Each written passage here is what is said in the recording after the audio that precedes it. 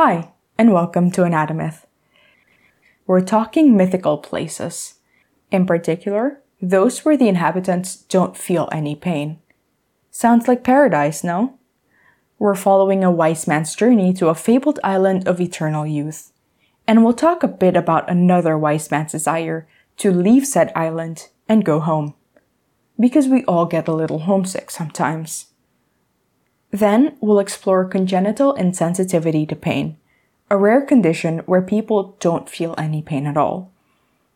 We'll learn how to tell if someone has this condition, without causing grievous bodily harm, of course, how it's diagnosed, and the treatment options available. Anatomyth is a podcast about stories, conjecture, and the human body. Humans have long been using stories as a way to make sense of the world around them. This podcast looks at these stories, the myths, legends, lore, and fairy tales, and tries to find an aspect of medicine that fits in with certain aspects of fiction. I'm Audrey, your host. I'm a medical student who's always been interested in such stories, and I love looking for connections, even though they sometimes don't exist. Please remember that any recommendations I might make shouldn't be taken too seriously. I'm not yet a medical professional, and what I say shouldn't be counted as medical advice. Likewise, the proposed link between myth and medicine shouldn't be counted as fact. This is a podcast that's primarily for entertainment purposes, and it's filled with speculation and conjecture. This is episode 8, Painless.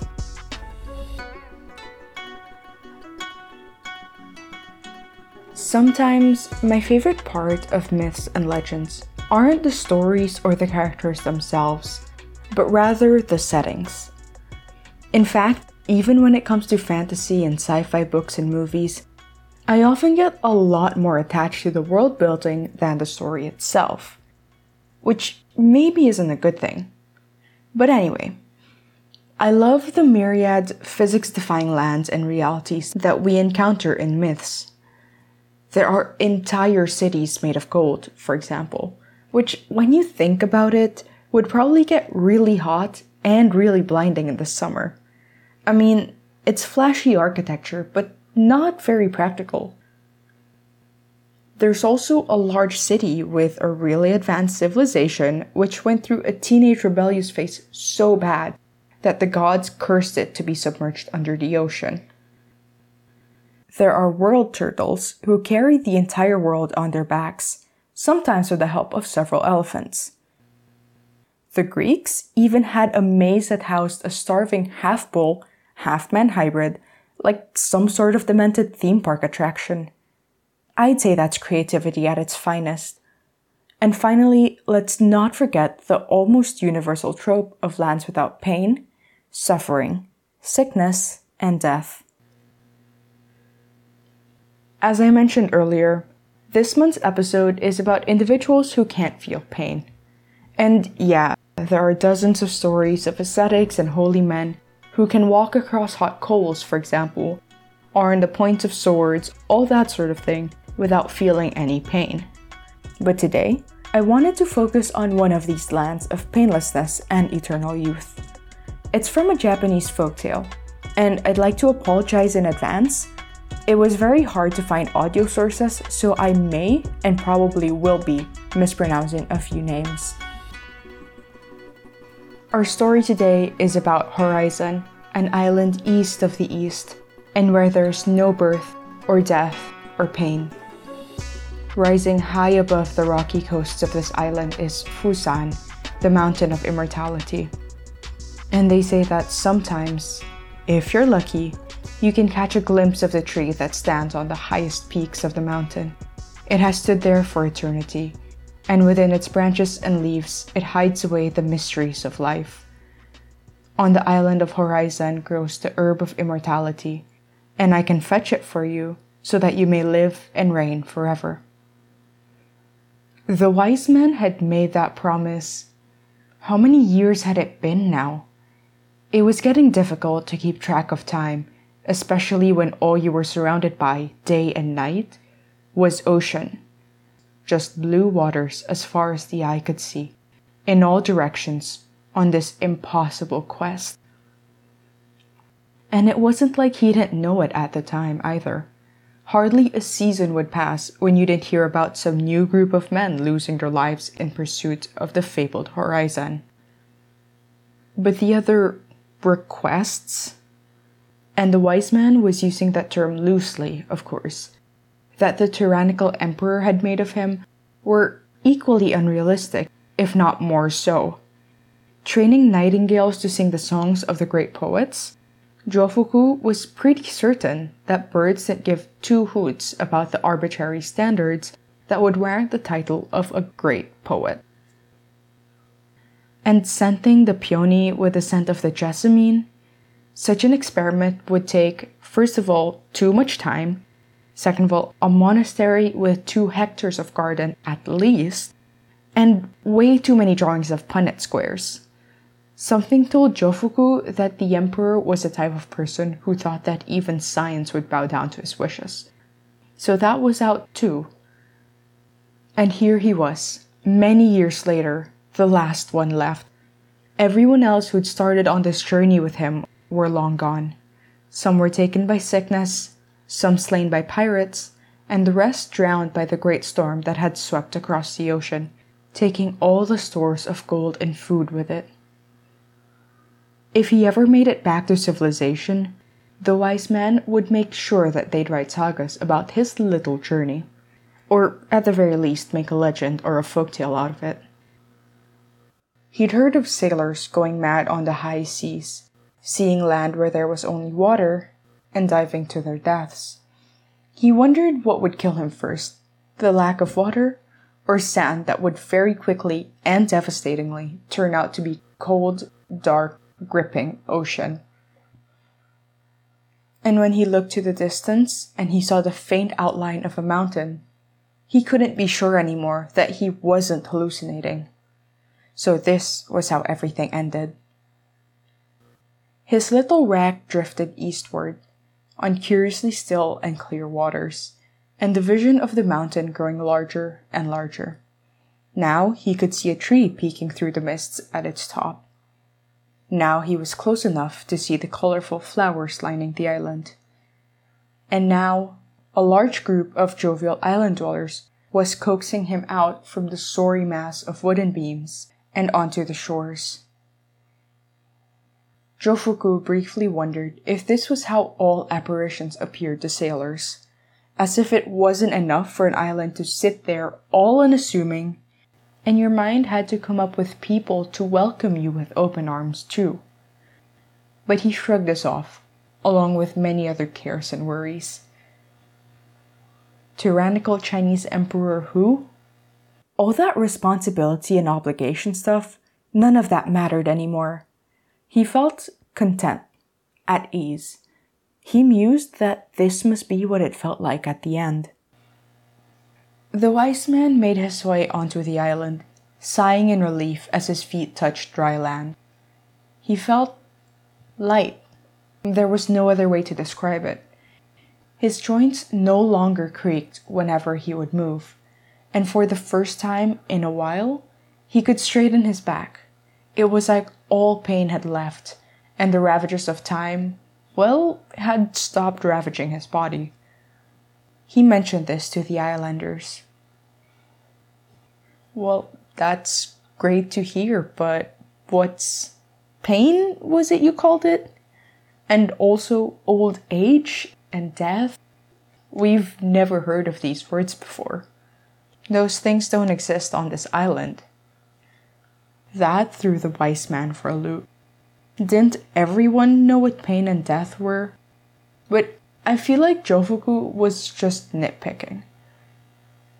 He didn't ever stop to consider how fortunate he was that there was no language barrier between him, a man from China, and the inhabitants of a secluded island way off the coast of Japan.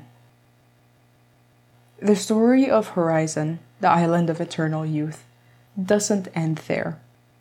I like to think of this story as being split into two parts. The first is all about Zhufuku, the wise man of China, and his journey to Horizon. Once he gets to the island, the focus shifts to another wise man, Waizobiyoe, who is from Japan. I don't always tell entire stories on this podcast. I like to focus on the part that's most important to the episode, just in the interest of time, and not extending the episode too much.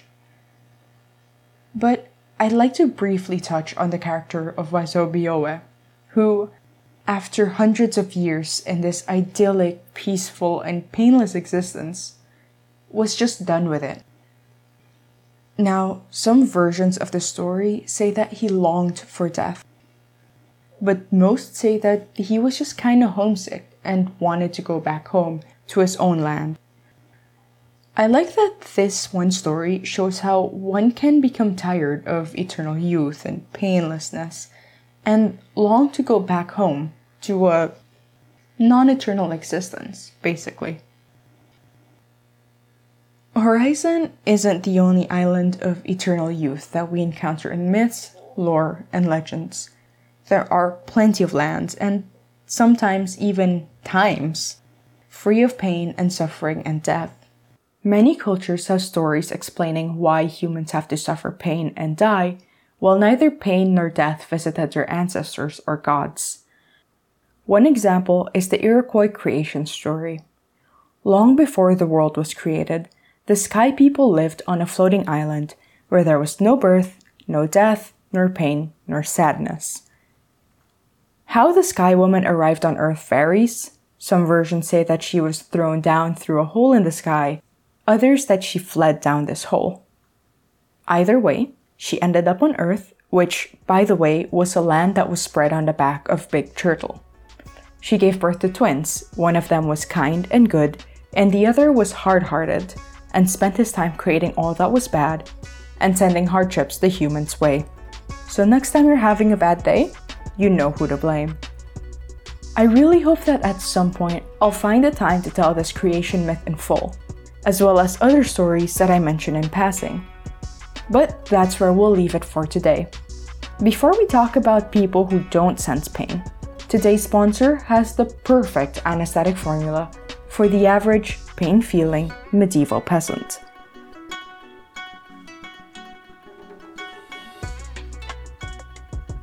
Whether you're a barber who's about to perform surgery on a client or a housewife caring for your loved ones at home, sometimes you're going to need a little anesthesia so that your neighbors don't complain about all the screaming.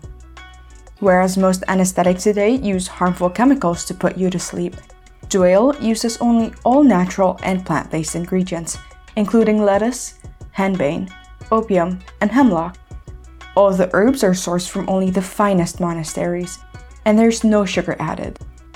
Just place 3 spoonfuls of Duale to every half gallon of wine, and you'll have a frugal, natural anesthetic for all your needs.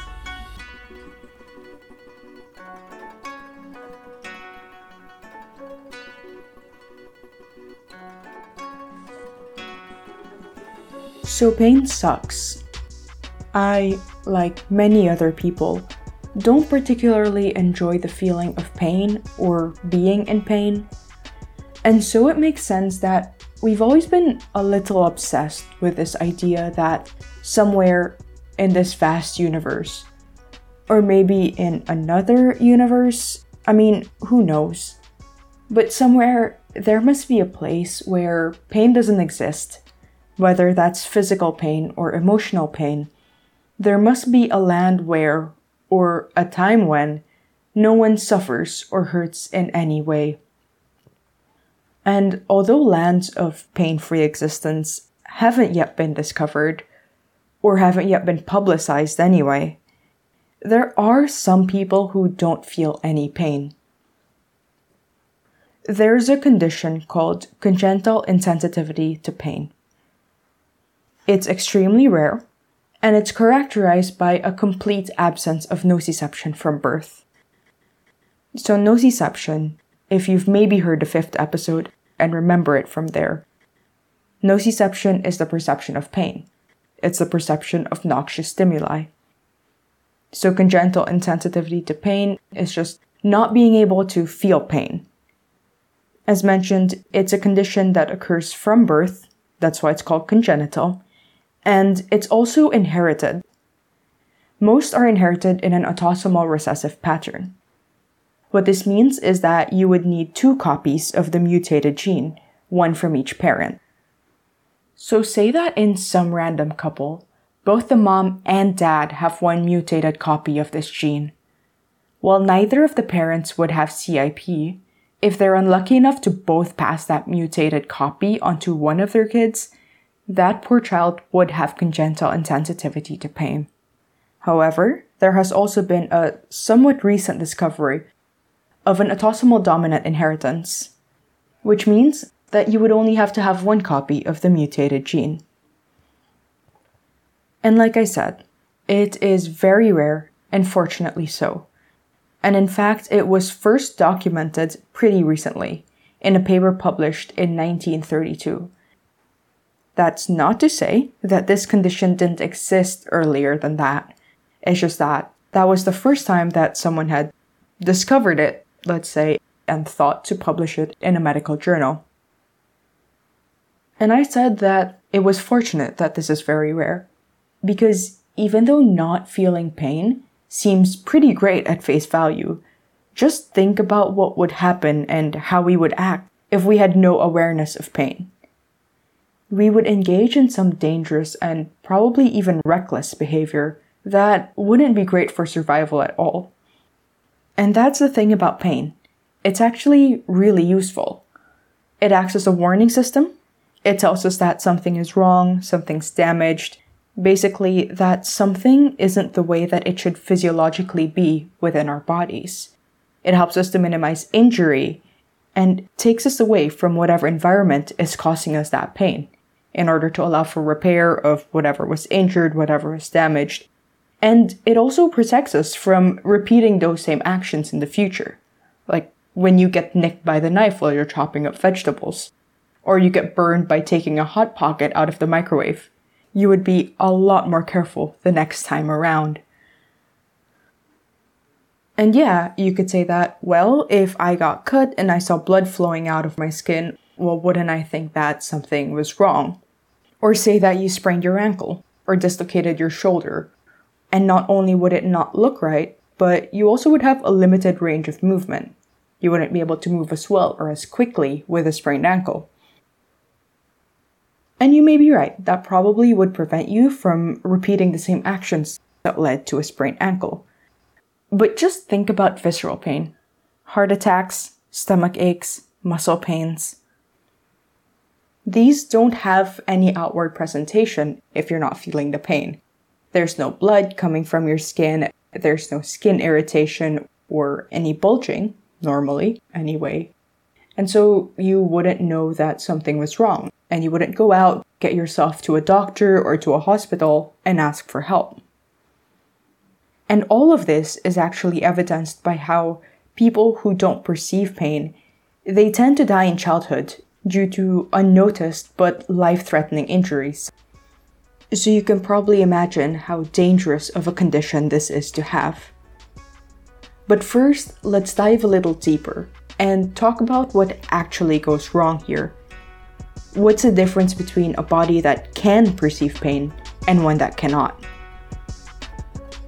Well, congenital insensitivity to pain is a neuropathy. This means there's a problem at the level of the nerves.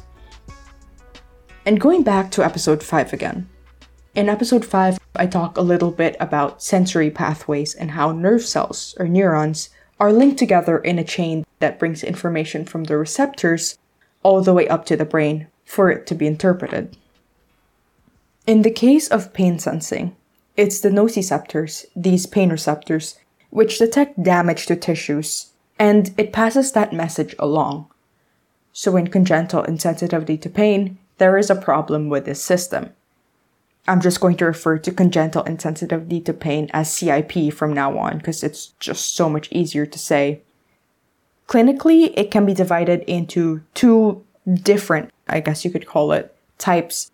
The first one is a developmental disorder. Here, the nociceptors either don't develop at all, or they start to, but then due to a lack of certain signals which are important for them to continue growing and continue developing, the nociceptors undergo early death. In the second group, the nociceptors are developed, and they're in the right places. They're where they should be. But the problem is that they don't respond to the signals of tissue damage. They can't be activated by these signals for some reason. Therefore, they can't pass any message along. Now, inability to perceive pain is pretty bad in itself. But this isn't where the problems end. Those who fall into the first group, where the nociceptors don't develop or they undergo early death, they also have an increased susceptibility to Staphylococcus aureus. Staphylococcus aureus is commonly found in human skin, and in that location, they don't usually being the imperative word here, cause huge problems. However, when Staphylococcus aureus enters into the body, it can cause some pretty life-threatening problems, even in a normal individual. So the reason why people with the first type of CIP are more susceptible to this bacterium is, well, think back to those signals that are required for growth of these nociceptors. One of those signals, or trophic factors as they're called, is appropriately named nerve growth factor. NGF, or nerve growth factor, is important for the normal growth and development of nociceptors. In addition to that, it's also important in mounting an immune response to Staphylococcus aureus, which means that if you lack NGF, not only do you not have proper pain receptor development, but you're also at a higher risk of infection from this bacterium. People under this first group of CIP tend to suffer from skin infections and also osteomyelitis and septic arthritis, which are infections of the bones and joints. For these people, it's bad enough that they're a lot more susceptible to infections from Staphylococcus aureus, but factor in this inability to feel pain. They wouldn't be alerted to the infection, and as a result, they wouldn't seek medical care. It's a true recipe for life-threatening injury and disaster if ever I saw one. Additionally, some patients may have what's called congenital anosmia, which is a lack of a sense of smell from birth. So that's not great either. So now that we know, broadly speaking, what goes wrong, we can ask, would this be obvious? How would it come to your attention that someone doesn't feel pain? I mean, you can't just go around punching people and waiting for them to say ow. Not only is it pretty socially unacceptable, but it also wouldn't be a reliable test. It's really interesting. Findings show that pain behaviors, like saying ow, are learned in the first decade of life, even by those who don't feel any pain, just because they're mimicking the people around them. However, pain avoidance behaviors are not learned. This means that they wouldn't stay away from any dangerous environments or activities which would result in pain in pretty much almost everyone else. This seems to be a lot more common in adult men with this condition, whereas adult women with congenital insensitivity to pain tend to be more risk-averse and behave a lot more cautiously. Let's talk about some features that can be observed in people who are insensitive to pain. You would typically see self-mutilating injuries. It's pretty common to see fingertips that have been bitten off, or even wounds in the mouth or in the tongue. Recurrent ear infections, particularly otitis media, are also frequent. If they're a bit older, you might see body deformities. This is due to the frequent fractures, the frequent joint injuries and dislocations, many of which may not have set properly or healed completely. It's also not uncommon to see corneal injuries and vision problems. Those with CIP sometimes also don't have a corneal reflex, or blink reflex. If something has ever gotten stuck in your eye, a stray eyelash, for example, or dust, or maybe even a Q-tip that you touch to your eye on purpose, you tend to blink, hence the blink reflex. As already mentioned, those who don't feel pain might also not have this reflex. If you've listened to any of the 2 episodes of this podcast where I talk about the cornea, episodes 2 and 4, if you want to go ahead and check them out, you'll know that the cornea must be kept clean and free of foreign bodies and irritants at all costs. That's partly why the corneal reflex is so important. Without this reflex, these irritants just get to hang out around your cornea, leading to abrasions, scratches, scarring, and just general injury. Some also have abnormalities in temperature regulation. While they may be able to identify large changes in temperature, they're usually not able to sense when something is too hot or too cold. In addition, some even have what's called congenital insensitivity to pain with anhidrosis. When someone has anhidrosis, they are unable to sweat. I've already talked a bit about thermoregulation, again in another episode. Basically, thermoregulation is how our body maintains internal temperature, like a steady internal temperature. And this involves shivering when it's too cold and sweating when it's too hot. This is because sweating is a way for the body to get rid of all of that extra heat. So when someone can't sweat, then this would disrupt thermoregulation, leading to recurrent and unexplained fever. While these features may be indicators, in medicine, we like to be sure, or as sure as possible, about the diagnosis. Often, we have certain tests and specific diagnostic criteria, but with congenital insensitivity to pain, this presents us a bit of a challenge. There is no consensus on the clinical diagnostic criteria, although there are some tests that we can do. When you suspect that someone can't feel pain, you would want to test for the feeling of pain, for nociception. Now, how would you assess that? Obviously, you want to apply pain. Now, this can be a little tricky. Some authors have actually had experience of children who were incorrectly diagnosed with insensitivity to pain, just because the stimulus that was applied was not painful enough. So you want something that is painful enough, but also not something that would cause permanent damage. No scars, for example. What was eventually settled on was to apply to the nail bed about 5 to 10 kilograms of pressure. So this is done with a pen that's pressed to the nail bed, and the nail bed would blanch for a few seconds afterwards. That's the main test that's done. But the thing is, besides this lack of pain, the rest of the nervous system, the sensation of touch, vibration, even motor functions, all of these are typically normal, and it's really just the sense of pain that is completely non-existent. Additionally, nerve conduction studies and even electromyograms are typically normal. Congenital insensitivity to pain is an inherited disease, which means that genetic testing could help. So this helps to track carriers, those who have only one mutated gene, and who can then pass it on to their children, and also to assess risk to children and aid in genetic counseling to help parents make decisions. Say that someone is diagnosed with CIP. What comes next? Well, after the diagnosis, the extent of the disease would be evaluated. This would mean checking the involved systems, the skin, the temperature regulation, and also check for developmental delays and the presence of a support system. There's also no real consensus for treatment. Mostly at the moment, it's really just supportive. Treating injuries, setting fractures, regulating the environmental temperature, and just generally making sure that there is a good support system in place for these individuals. Obviously, and I hate how often I'm saying this on this podcast, we have a long way to go with CIP. And actually, of all of the topics that I've covered so far, I'd say that this is probably the one with the least answers. Thankfully, a lot of research is going into this, and who knows where we'll be in a few years.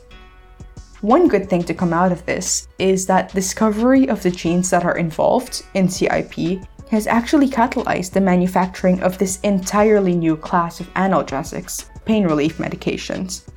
So there's at least that. Next month, we're talking about one of my favorite cooking ingredients, which is probably better known for warding off vampires. That's right.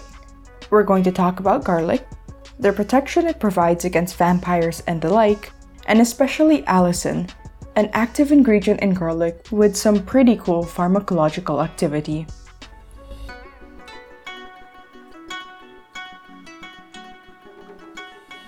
If you like the show, please follow it on your preferred podcast app, and please consider rating the show and leaving a review on Apple Podcasts. It gets the word out about the show, and I really appreciate getting feedback from you guys. Also, tell your friends about it. You can also reach the show on social media, whether it's to suggest a topic, talk about your favorite mythical or legendary setting, or just say hi. Also, let me know if, should you be given the chance, you would stay in a land of eternal youth, happiness, and painlessness.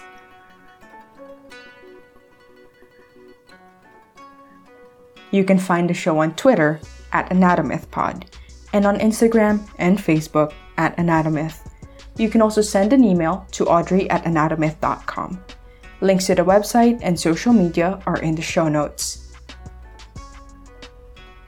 I'm Audrey, your host, and this was Anatomyth. Thanks for listening, and I'll see you next time.